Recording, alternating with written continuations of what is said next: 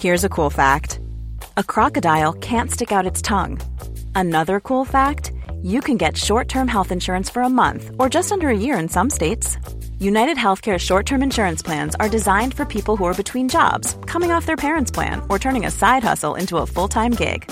Underwritten by Golden Rule Insurance Company, they offer flexible, budget-friendly coverage with access to a nationwide network of doctors and hospitals. Get more cool facts about United Healthcare short-term plans at uh1.com. Hi, this is Freddie Spencer coming to you after the 2018 MotoGP race at Motorland Aragon, the third race in the sequence of 4 events that will be held in Spain this year. Now, Aragon, the first time I actually went there was early this year for the World Superbike race, and it is out in the middle of just the plains of Spain. And it reminds me of the high desert in the western part of the United States, and so it's a track that I would actually feel pretty comfortable on, and I think it has a lot of interesting aspects to it, and it certainly is challenging for the riders. One of the most challenging parts is one that can catch you out is turn 2, being that it's one of the few right-handers, and in fact we saw that a couple of times this weekend in practice. Riders pushing and falling off cold tires, maybe pushing a little too hard, too quick before the tire got up to temperature, but it certainly can catch you out. It's also a track that was going to produce, I think, an interesting race, except for what happened on Sunday. But first, let's talk about what we saw in practice. Right away, Marc Marquez was quick, so was Jorge Lorenzo, and Dovi was himself just steady, bringing it along. And so we kind of have a set pattern that we're seeing now. The 2 factory Ducatis and the one rider that is able to run with them is certainly Marc Marquez. And what it would have been interesting to see with the championship if we could have started out in Dovi and certainly Jorge too, could have got off to a better start in 2018. Little changes, and that's really what is very interesting, and I'm going to talk about in this show, not only with the equipment, but in mindset. One of the things that we've seen with the Ducati this year is some small changes to adapt the bike specifically to Jorge Lorenzo that has made the difference in his belief in being able to push the entire race. And we've certainly seen that improvement, and his comfort level has increased, and he's been able to do a few things. One is running the soft compound tires that he's been able to manage not only in cooler conditions and not abrasive tracks, but even in abrasive tracks in warm conditions, and to be able to get the most out of it and utilize that. In fact, we've talked about, and he talked about, that his crash in Misano, that was certainly, he felt, due to having to run the harder front and just a 1 or 2 degrees more lean angle in that left before the front straightaway at Misano, and he had the low side. And so going into the weekend, we know they got the equipment down, and you can see that comfort level. But it's the mindset. Example with Jorge Lorenzo that I just talked about, that he has improved and gotten comfortable on the bike, and just that alone, he feels from the very first practice he's on top of it, and he doesn't get behind. And he doesn't have to try to play catch-up come Saturday or catch-up come Sunday. He's right there. And so that is certainly shown in the performance. And I know Marquez knew that going in this weekend, and you could almost see from the beginning that he wasn't going to allow the race to go not his way. And you could almost see his aggression level. Even though he has the point lead, I could see it. You could see that he was just had one mission in mind. And on Sunday afternoon, if he didn't win, it wasn't going to be because he didn't give it 100% or backed off a little bit to maintain and maybe a little more safety margin. And you could see it in his crashes. He certainly crashed, and as he had done, we saw the race before. And so, he's feeling that, not so much the pressure, but he doesn't want to lose that point lead. The other riders you could see with Cal Crutchlow right there in qualifying, he put in a good qualifying time.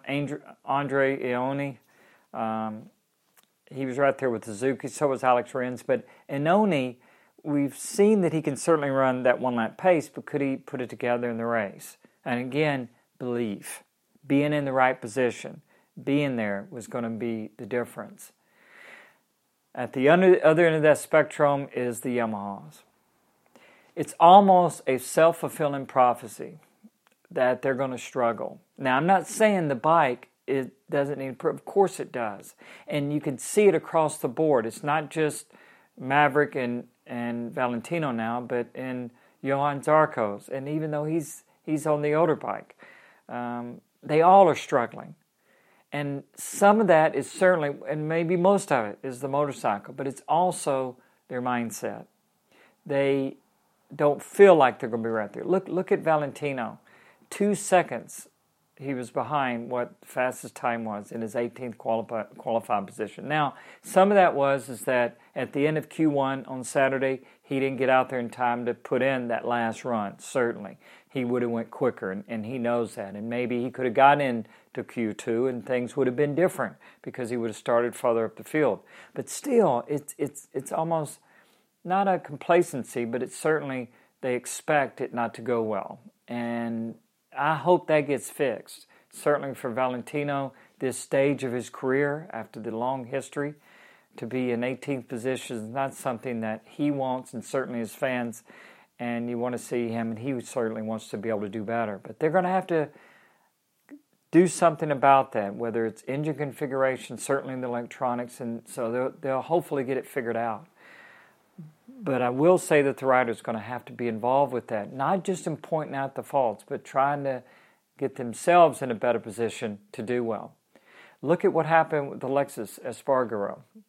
Now, he struggled on the Aprilia. Scott Redding was talking about it's a bike he can't even ride. But going into this weekend, last year at Aragon, was the best that he finished last season. So he already went in with a better mindset. And look what he was able to do in the race. He was right there. Now, certainly that motorcycle's not as consistent. And that's what the Ducatis and the Hondas have over certainly the Yamahas and obviously the other bikes in the field, the Aprilias.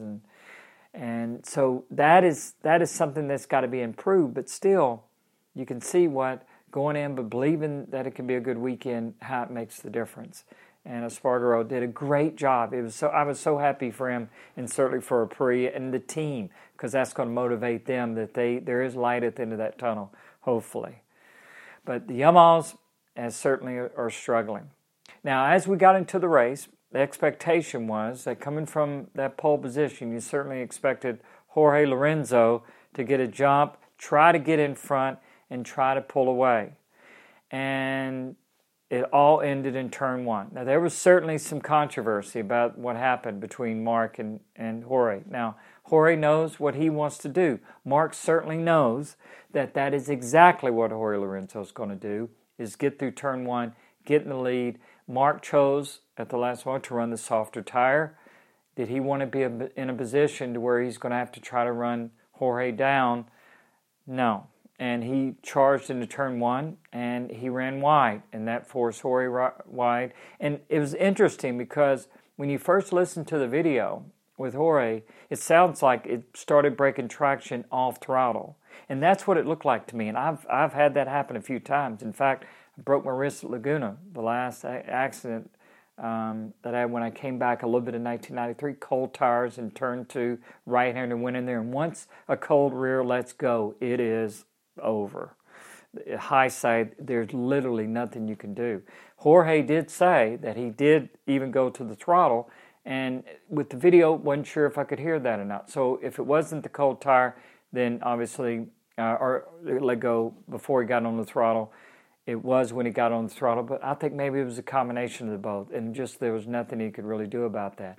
Afterwards, he certainly was disappointed. He blamed Mark, and it sounds like, though, that as emotions cooled down, because I can understand the frustration Jorge felt. As emotions cooled down, they talked, and it seems like everything's going to be okay, and that's certainly be good considering they're going to be teammates next year. But let's hope that Jorge gets back. I know that he dislocated a toe and there's maybe broke something on his foot. But anyway, hopefully it'll be okay for the next round. and he'll be back and able to ride at 100%. Now the race went as we expected, obviously minus Jorge with Dovey and Mark, and what a great battle it was. You can see two different riding styles. It's one of the things that made the battles with Kenny Roberts and I so good, is two different bikes, characteristics, two different riding styles, and we were able to put on a good show, and that's what Dovey and Mark does. The difference in this one was, like I said, you could see that Mark was aggressive right from the beginning of the weekend, and every time that Dovey made the pass, Mark came right back. We expected that maybe Dovey was going to set it up to do a last lap heroics like he has done the other times when they battled and he's come out on top, but this time it wasn't the case, and Mark really rode a great race and got the job done, and I know you could see afterwards how happy he was about that. But another great show by the riders, and it should be interesting going into the next round, and we hopefully Jorge will be back, and Valentino and Maverick will be a step closer, and it'll be a great race. I'm really looking forward to it. I hope you are too. Mom deserves the best, and there's no better place to shop for Mother's Day than Whole Foods Market. They're your destination for unbeatable savings, from premium gifts to show-stopping flowers and irresistible desserts. Start by saving 33% with Prime on all body care and candles. Then get a 15-stem bunch of tulips for just $9.99 each with Prime. Round out Mom's menu with festive rosé, irresistible berry chantilly cake, and more special treats. Come celebrate Mother's Day at Whole Foods Market.